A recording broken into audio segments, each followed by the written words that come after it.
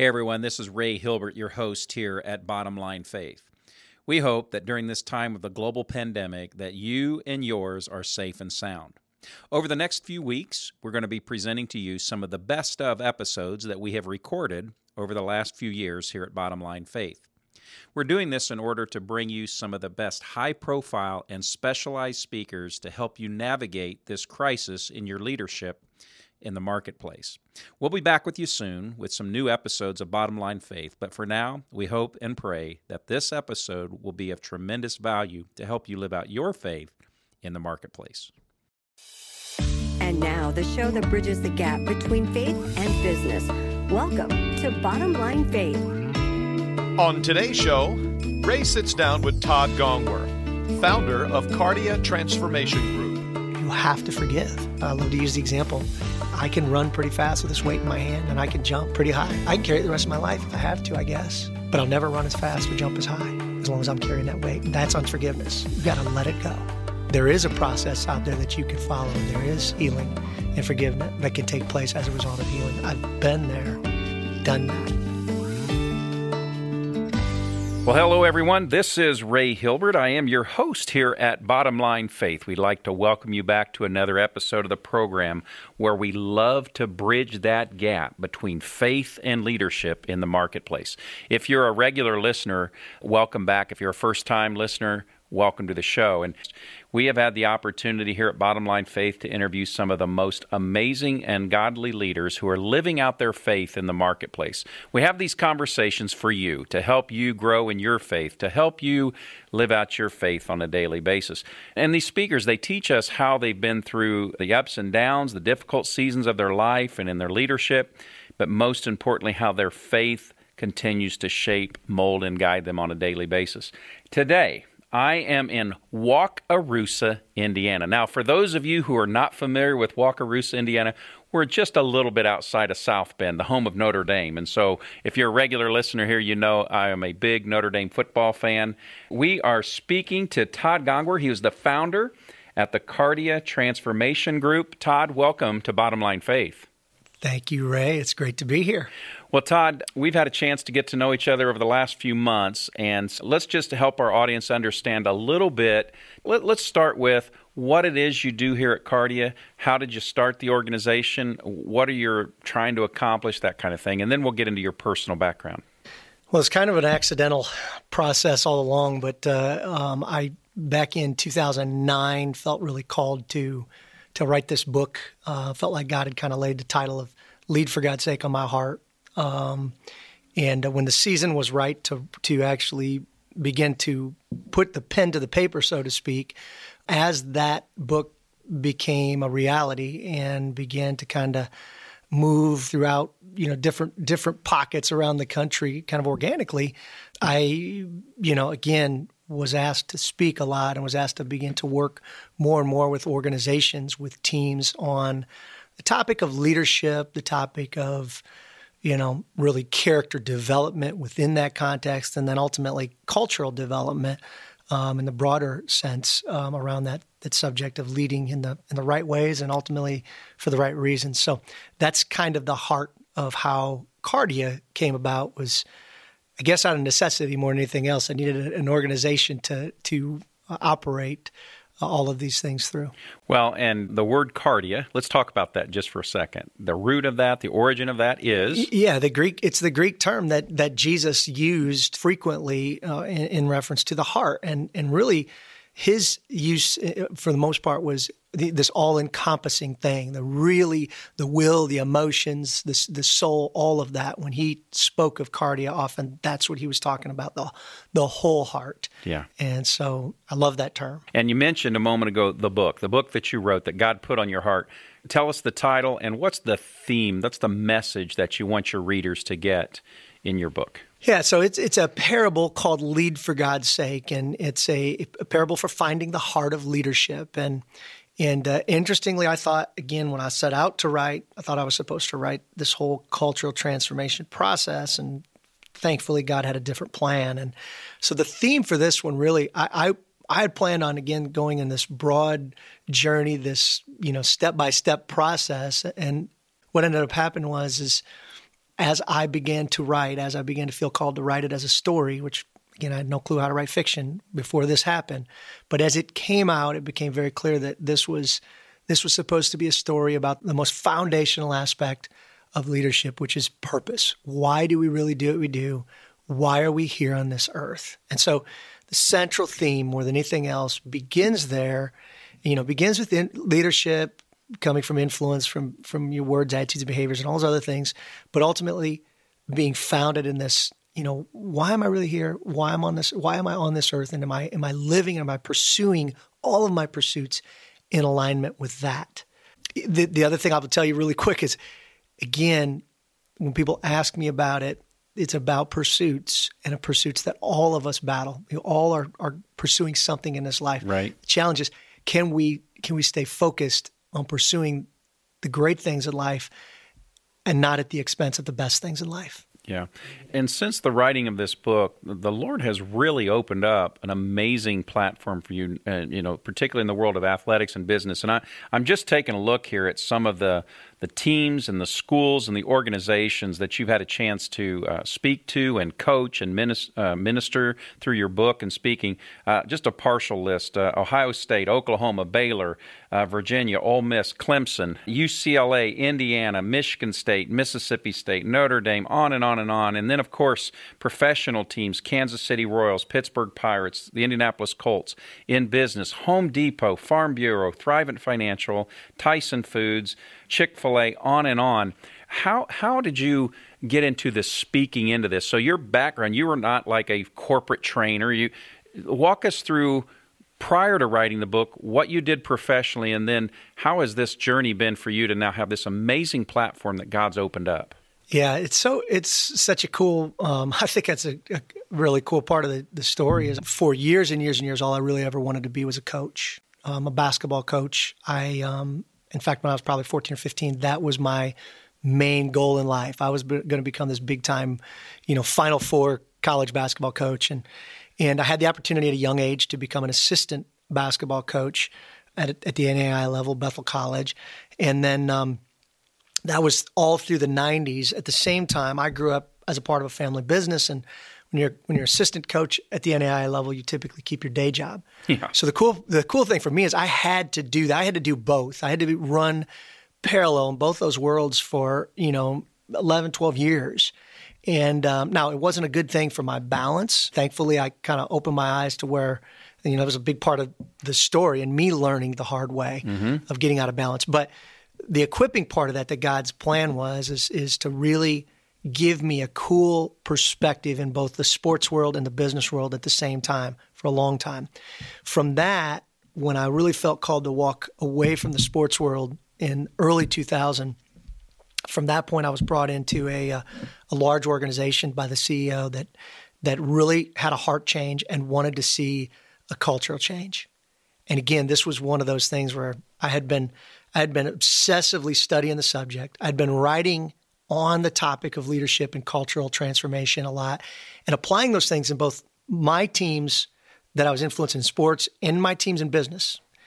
And now this was a chance to take it kind of to another level and really flesh those things out and come up with new opportunities. And as I did that, that was about there was a 3-year period with this company, which was a private equity-owned company. Eventually was bought by our largest competitor, which was a public company.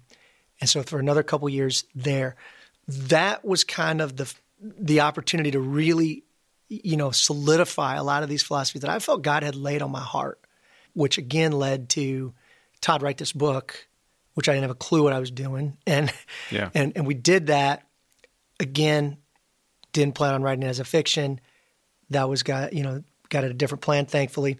Wrote it as a fiction. And as it started going out, again, I self-published it at first. And so it really wasn't it was a word-of-mouth thing. People just began to hand it out. And as more and more people began to read it, began to give more copies for their teams, more and more people began to come to me going, hey, we want you to come in and talk to our teams. We want you to work with our teams. And again, both in the business and sports world. So kind of an accidental author and an accidental founder of this company, both ways, and an accidental speaker in a lot of ways too. So. Well, accident maybe in your mind, but God, no surprises there, right? Absolutely. He didn't Yes. wake up and hit himself in the forehead and say, how did this come about, right? Yes. So take me back. What was the very first speaking opportunity you were given that it was like, oh my gosh, I'm going to go speak to, and it like blew you away that you found out that's where you were going? Do you remember who that or where that was? Oh, man. I'm trying to think. I know the Final Four, which was back in 2012, spring of 2012. Yeah. Was a pretty, I spoke to, I can remember sitting on stage. They actually did a panel where Ernie Johnson hosted the event, and Tony Bennett and Buzz Williams and a number of other pretty successful coaches were on stage, all talking about my book. And, I can remember sitting there with those guys looking out at, I remember like Johnny Dawkins and like a bunch of my childhood heroes, some that are coaches now, that were in the audience, and thinking, wow, this is crazy that I'm not supposed to be. I felt a little bit like an imposter. I was like, I don't know that I should be up here, but it was that was a cool experience. And then all the teams have been great. Obviously Clemson and Virginia, and like those teams were great. But the other one, it was a really cool one. I did an event where it was John Maxwell and I were the two. We're both speaking, and so it was cool a little intimidating, obviously, to speak with him sitting on the front row, listening to me. So that was kind of cool too, because obviously I've read a ton of his stuff. So God's brought you down this amazing journey. We learned a little bit about your corporate background, learned a little bit about what led you to write the book. I'd like to now transition our conversation to really the heartbeat of what you're about, is leadership. So as you get a chance, you're talking in athletic settings, you're talking in business settings. What do you see as the bridge in the world of athletics and the world of business? What's common around the issues of leadership? And then are there any distinctives that come to mind? Because our audience, primarily business leaders that check out the program here at Bottom Line Faith. But what are some of the commonalities in leadership? Or maybe there are no differences. I don't know. Just kind of talk to us a little bit. You're in the sports world. You're in the business world. What are you seeing? People. That's the biggest commonality, obviously. Yeah. No, I think, leadership is and again, I'll go back to my days, even as a coach and in the business world. Probably about 1995, I went on an obsessive journey to read, my goal back then was to read 500 leadership books. Okay. And I did that, again, I tell people all the time, out of necessity more than anything else, because I saw the common thread. The thread of, okay, here we are as a group of people, and every single person in here has an influence.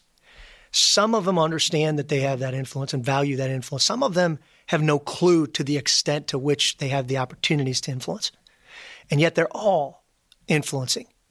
And how do you broaden that reach of influence within an organization? Same thing with a team. You got a freshman that comes in, or a red shirt, or somebody that's injured. And again, their tendency is to go, well, I'm not a leader.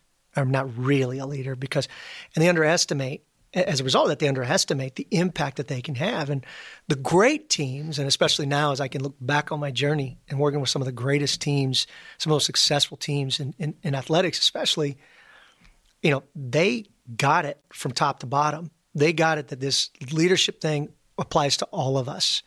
And the sooner we can all grasp the role we play, the fact that we all have an opportunity to influence with our words, attitudes, and behaviors, and shape our culture in some way, shape, or form, the sooner we're going to pull together and become that team that we're striving to be. So I see that's so applicable, whether it's from the CEO to the line worker, or everybody has a role in it.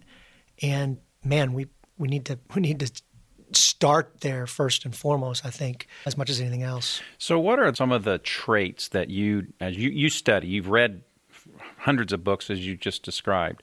You're talking and working with some of the best athletic programs at a college level, professional level, top corporations. What are some of the traits that you're seeing or that you have learned that are always consistent with the top and best leaders?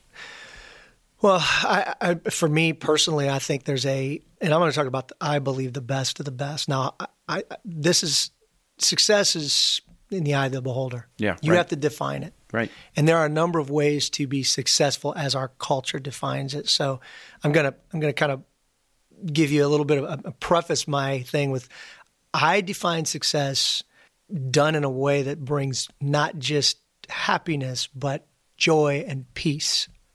Mm-hmm. And it's deeper. It's about relationships. It's about what we've accomplished together. It's not a self-centered thing. It's an other-centered thing. And when I start there, I will go to, and again, we can talk about, because it's recent, Clemson is a perfect example. When you listen to Dabo Swinney and you've had the opportunity to be around him, spend time with him and watch him with his coaches, watch him with his players and interact with those guys. And there's a deep sense of peace and joy that he carries. Now, you and I know this is a faith-based podcast. You and I know where that comes from. Yeah. He knows ultimately where that's from. He has that. And again, I believe that that's a separator. I believe that when you watch him, doesn't mean he's going to win every game, but how he goes about his day-to-day is amazing. Yeah. And you see the peace in his heart when he wins. And you also see the peace in his heart when he loses. And Tony Bennett's another example that we can see from a basketball, the head coach at Virginia. Last year they went through, what'll be arguably, it'll go down in history as one of the most, infamous losses of all time. Yeah, one versus a 16 loss. And it was yeah. it was the top one versus the bottom 16. I mean, it was it was a storybook thing. And yet I know Tony well, and I know the peace in his heart. And I know, if you watch him, and America basketball fans anyway saw how he handled it. Yeah. And there was a foundational peace that he walked in that was the same in that moment as it would be, it doesn't mean he's deeply disappointed and hurt, but a peace nonetheless. Yeah. And I think that is really a great separator when we're leading with a genuine desire to impact the heart in the ultimate way. And we know what that is. I mean, not just an earthly perspective, but an eternal perspective. When we are leading with that genuine desire, it interestingly brings about a peace that surpasses all understanding. You might recognize where that came from too. Right out of the word. That's exactly right. Well, let's just talk about that for a second, because there's probably someone listening to this conversation right now. Maybe they're a business owner, they're an executive, they're a leader. For that matter, they might even be a student. They might be a student athlete. We have a pretty diverse audience here. But let's just say that they're really discouraged right now, and they're just not seeing the results. They're not getting the wins. Their business isn't growing like they would hope. It's not as profitable as they would like. Maybe they're just not getting the results, whatever. What encouragement would you have for them as a leader through the Word of God? What encouragement would you have for them as they're listening to this conversation? Well, a couple things that I've experienced in my own life, and one that jumps out first and foremost is Paul, when he talked about thorn in his side, and ultimately that discussion that he had, please take it away. And the powerful statement in that was, my strength is made perfect in your weakness. That's such a hard thing for us to grasp, but ultimately God is in control. His ways are higher than our ways. And, often there are seasons, I believe, where he wants to allow us to go through those times where we truly understand how much greater his strength is when we can come to grips with our own weakness. And that's not always fun. I've just, not too distant past, gone through some really difficult times in my own life. And I know that was one thing that I really had to cling to during that time and remind myself that, you know what, Todd, you're going through health problems or financial problems or relational problems around you, his grace, he's there for you. His grace is enough, and his strength is made perfect in your weakness. I think that's a huge one and been a big encouragement to me. I think another one that I always talk about, Philippians. I love Philippians, but Philippians 4 through 13, not just Philippians 13. We love every athlete, every leader. Do all things. Everybody has that on their shoe because they think it's going to help them get a touchdown. I always say, look, you make sure you understand the full context of what that's talking about. Yeah. Because when you back up, and even going back all the way to verse 4, Paul talks about being joyful in everything. He talks about be anxious for nothing and everything. And then he talks about thanksgiving, being thankful. And then he talks about the peace of God, which passes all understanding. If you're heading that direction, you're going to experience that peace. Then he goes into contentment. And he goes, I've learned the secret. I've learned what it means to have a lot and have nothing. And I've found it right there. I mean, it's him. And then through all things, I can do all things through Christ who strengthens me. I mean, like, that's the culmination. But make sure you read the backstory. Yeah, there was a process to get there, right? Because he was talking about contentment and not just, this is going to help me. There's not a slam on, that scripture's powerful and we should use it. But I always encourage people, man, what was he really talking about? And that was an encouragement to me in tough times. I hope that's encouraging to others. Fantastic. And as I'm listening, that even reminds me so often, one of the other most quoted things we hear is out of Jeremiah, for I know the plans I have for you, plans for a hope and a future, for prospering and not to harm. And those, but we forget to read the context that he is speaking to the Israelites when they're in captivity and bondage. Yeah. It's not a winning season, so to speak. They're 0-16. Yeah. And they're holding on to God's promise. Yeah. And that's what you're talking about. Is, I can do all things through Christ, but there's thanksgiving and there's patience and ups and downs and all that, right? And even in that scripture that he says, you'll find me when you seek me. Yeah. And you seek me with all of your heart. All your heart. That's such again, where are we with that, especially today? Yeah. Where are we with that? I mean, that's a challenge for all of us. Yeah. So yeah. Good stuff. So, Todd, if someone wants to learn more about you, your organization, get a copy of your book, Lead for God's Sake, what's the best way for someone to find you? Well, you can visit the website, obviously. It's cardiatg.com, which is, again, it's KARDIATG.com, Cardia Transformation Group. That one, will direct you to almost any place. The book you can get, it's in most bookstores throughout the country, so you can get it almost anywhere. Again, it's Lead for God's Sake, and I've got a book website for that too that you can find stuff. And of course, Twitter and Facebook and LinkedIn. There's not a lot of Todd Gongwers out there, so if you just look up that name, you'll find me on most of those social media platforms too. Yeah. So Todd, I want to just vicariously live through your eyes for just a moment. Let's just imagine that recently you've spoken, like I said, Clemson, Oklahoma, some of these different schools and programs. But as you are in front of these young leaders, these young, amazing, high-capacity human beings, what are some of the challenges that you're seeing? I know you talk a lot about like digital and social media and some of those things, but maybe we'll talk about that. But what are some of the challenges you see facing our young, emerging leaders? Well, one of the big ones right now, and I think this has to do with a broader cultural, I hate to call it a trend because I think this is just it's flows from human nature, but we are so inundated, and I think young people are seeing this a lot, and this is related to some of the digital media stuff that we can go into, but we're inundated with a world where people are responding to tough stuff. People are responding in a bitter, hate, anger-driven way in a lot of cases. And the issue of forgiveness, I believe, is just, we're leaving it behind. The issue of taking responsibility for your own contribution to issues, we're losing all of that. And because again, the majority of digital media wants you to see the fight. And as they show the fight, they show the blame game. Nobody wants to take responsibility for anything. And nobody's talking about the root of that, which ultimately that blame game, that fight, in a lot of cases, there's so many valid issues at stake, and those issues are coming from a deep place of hurt.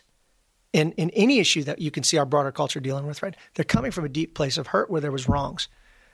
But the answer to that we know is forgiveness. And for all of us, it's forgiveness.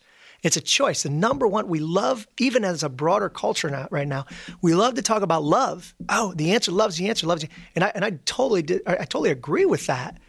What we don't talk about is the number one constraint to love being an unwillingness to forgive. I mean, you're not going to be walking in genuine love if you're unforgiving. So you can say all you want on your Twitter account or on any of these other places that loves the answer, loves the answer, loves the answer. But if you are walking in hatred to somebody and carrying bitterness and unforgiveness, you are not genuinely loving, period, end of game. And we need to teach young people that. And so I'm glad you asked that because that's it. And it's interesting because the last year, I think the first time I was talking to it was Arkansas football team this year, the first time where I went off. I mean, just completely went deep into that topic because I just felt like this is such a huge issue right now. And we've got a lot of young people that are out there just going, what's the answer to deal with it? Hate, anger, revenge. And as long as we go down that path as a broader culture in our country, we are never going to solve anything. And so, again, my challenge, whether I'm in high schools, colleges, wherever I'm at, and again, 80% of the time in public settings, I'm still challenging them. You have to forgive. It's the weight, and I love to use the example, carrying the weight. I can run pretty fast with this weight in my hand, and I can jump pretty high. I can carry it the rest of my life if I have to, I guess. But I'll never run as fast or jump as high as long as I'm carrying that weight, because that's unforgiveness. You've got to let it go. You got to learn to let it. And that's a challenge. That's a process. We know as, we've all been hurt. But there is a process out there that you can follow, and there is healing and forgiveness that can take place as a result of healing. I've been there, done that, and it's a great need in our culture right now. Well, that is really powerful, and we know biblically why that is so critical and so sound. And yet, to your point, we live in a culture that's not real quick to go there. Social media, it's all about getting your voice out there. It's my voice, my brand, my image, my followers, and so forth. And forgiveness is letting go of what I'm trying to hold on to, right? Absolutely. It really is. So would you just speak a little bit more? I know you're passionate about this. You talk a lot about this, what young leaders are dealing with. You talked about forgiveness and so forth. But you're really passionate about the impact of digital and social media on our young people. Can you speak to that and share a little bit about that? Yeah.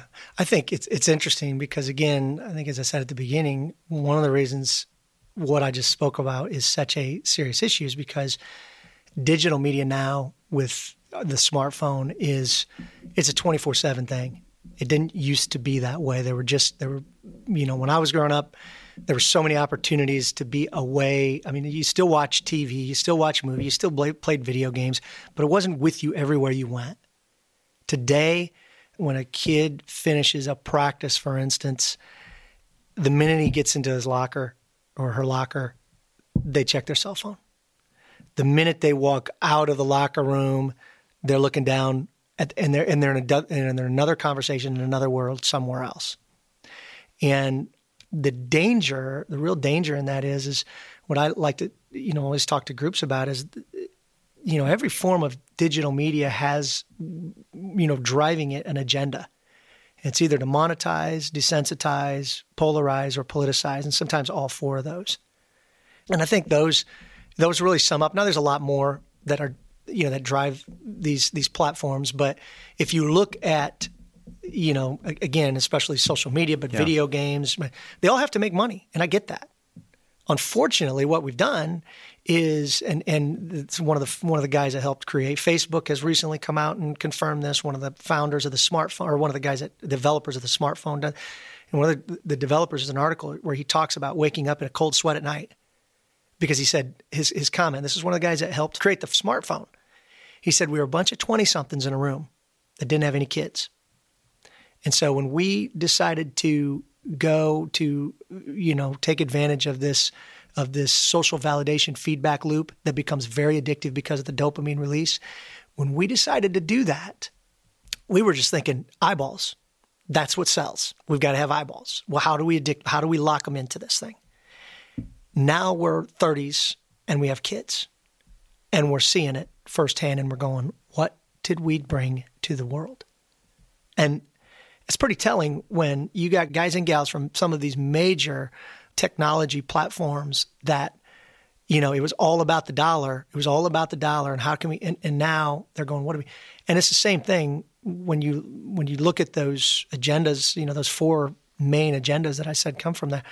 Hey, desensitizing you. We want you to think everybody's doing it and draw you into something a little more edgy. That's our human nature sometimes to be drawn to those things. Polarizing, fight. Everybody wants to see a fight. That's our human nature. And politicizing is the biggest fight going right now. But man, when will we wake up as a society and go, wait a minute, what are we doing to the next generation? Yeah. I mean, let's for a second, can we just pause and say, is it really worth the monetization this is causing for my platform, for my news, whatever it is? And like I said, when I'm speaking to young people today, I'm saying, listen, I'm not here to tell you how to think. I can't tell you what opinion to have one way. I have an agenda too. But what I am telling you is you'd be wise to learn what the agenda driving the platform is. Chick-fil-A has an agenda. It's very clear. It's up in their wall. And if you don't want any part of that agenda, then you see it. You don't expose yourself to going and eating that delicious food and getting that great service. The scary thing is most people don't know that Twitter has just as strong of an agenda, and so does Apple, and so does Facebook, and all you have to do is look behind the curtain to see who is really running these companies, who have they hired to really run the algorithms within these companies, what message do they want to be most prevalent. And so the thing I tell kids all the time, the thing that says trending in the USA today and what's news today is not necessarily what's trending to 330 million people. And it's not trending news to 330 million people. So just don't be deceived. Just know where the source, what the agenda driving the source is. They're trying to take you somewhere. You can tell, Ray, this one gets me. This is such a powerful thing happening to our society right now. And we've got to educate our young people. Absolutely. And we've got business leaders listening to this who have new emerging leaders coming into their company. What advice or encouragement could you give? I'm 53, so, let's say the old guys and gals like me, the 35 to 60-year-olds that are in those senior leadership in businesses. How do we combat this? How can we be wise about this? Because minds are literally being captured. Absolutely. The same thing that I tell teams and coaches to do a lot. I advise in businesses. I say you create B zones, and what the message behind that is, we've never had more of an opportunity to not be where we are. So a B zone is an area in the organization, a boardroom where we say, you know what, there's no cell phones in here. We know you all have an important job, but for the next hour, you're going to sit in here and this assistant's out there or this person's out there that if there's an emergency and somebody needs contact, that they can contact them. But you don't need to be checking your phone for the next hour. And just let's be with each other. And even in creating social opportunities with the organization to build teamwork. Yeah. Again, creating B zones and B moments that, hey, you know what, in this particular dinner, let's put them away and let's be with each other. So I encourage organizations to do that. I also encourage them to talk about and begin to educate, like even what I just said there with teams all the time. I tell the sports teams, I say, you have to educate the kids and you have to educate the parents with a lot of what I just, that's just a short, small version of it. But they need to know that. They need to know the social validation feedback loop is a human nature thing that can lead to a very, very addictive behavior that all of us, every person is wired with that desire for social validation. So we're not messing with something that just 10% of the population has a tendency that they could, be in danger. Yeah, right. We're talking about 99%. All of us. Yeah. So, educating and some of those things I think is very important too. That is really, really fantastic. And I think that right there is a very practical takeaway. We've started doing this in our home with our kids. We're going to have conversation, all technology away from it and not allowed at the table, those kinds of things. We're here to connect. We're here to connect. And I think we have to be very diligent and very intentional about this. So I really appreciate you sharing that. And so tell us the website one more time, Todd.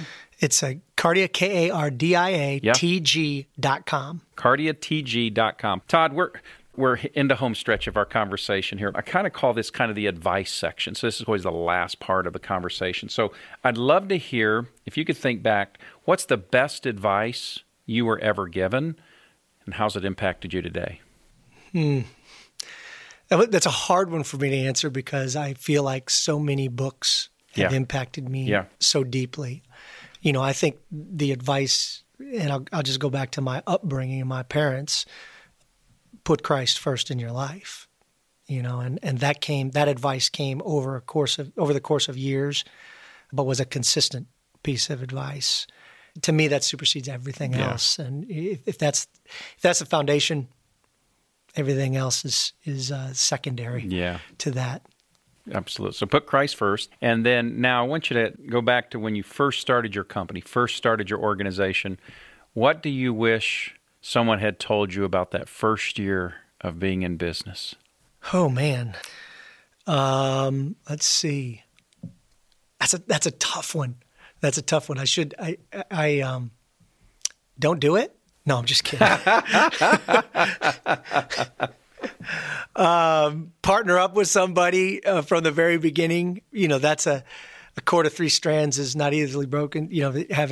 That's been probably the biggest challenge in this thing. And again, like I told you, it was kind of an accidental process anyways, but that's been also the toughest part is in a lot of cases, it's felt like being the Lone Ranger in a lot of times. And I think you have to be intentional surrounding yourself with people, no matter what it takes. And so I grew up as a part of a family business. Yep.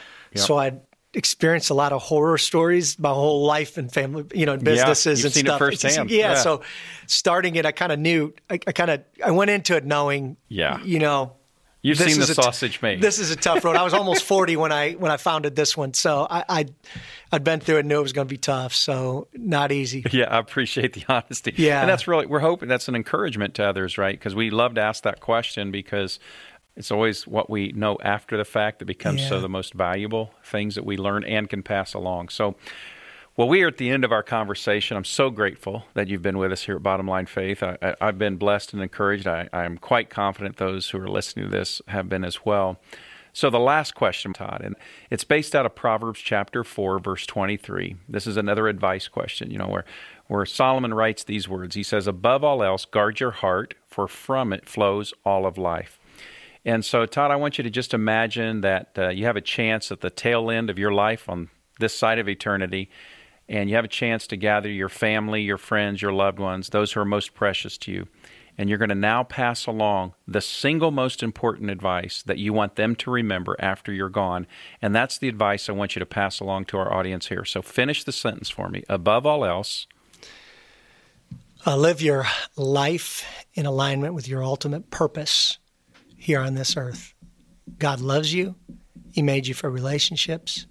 Don't ever pursue anything at the expense of those relationships, first with Him and then with others. That's solid. That's it. That's perfect. Thank you. I don't know what else I could add to that. Well, there's a lot to that. That's easier said than done, as we all know in our pursuits. But that one came to my mind. Yeah, that's good.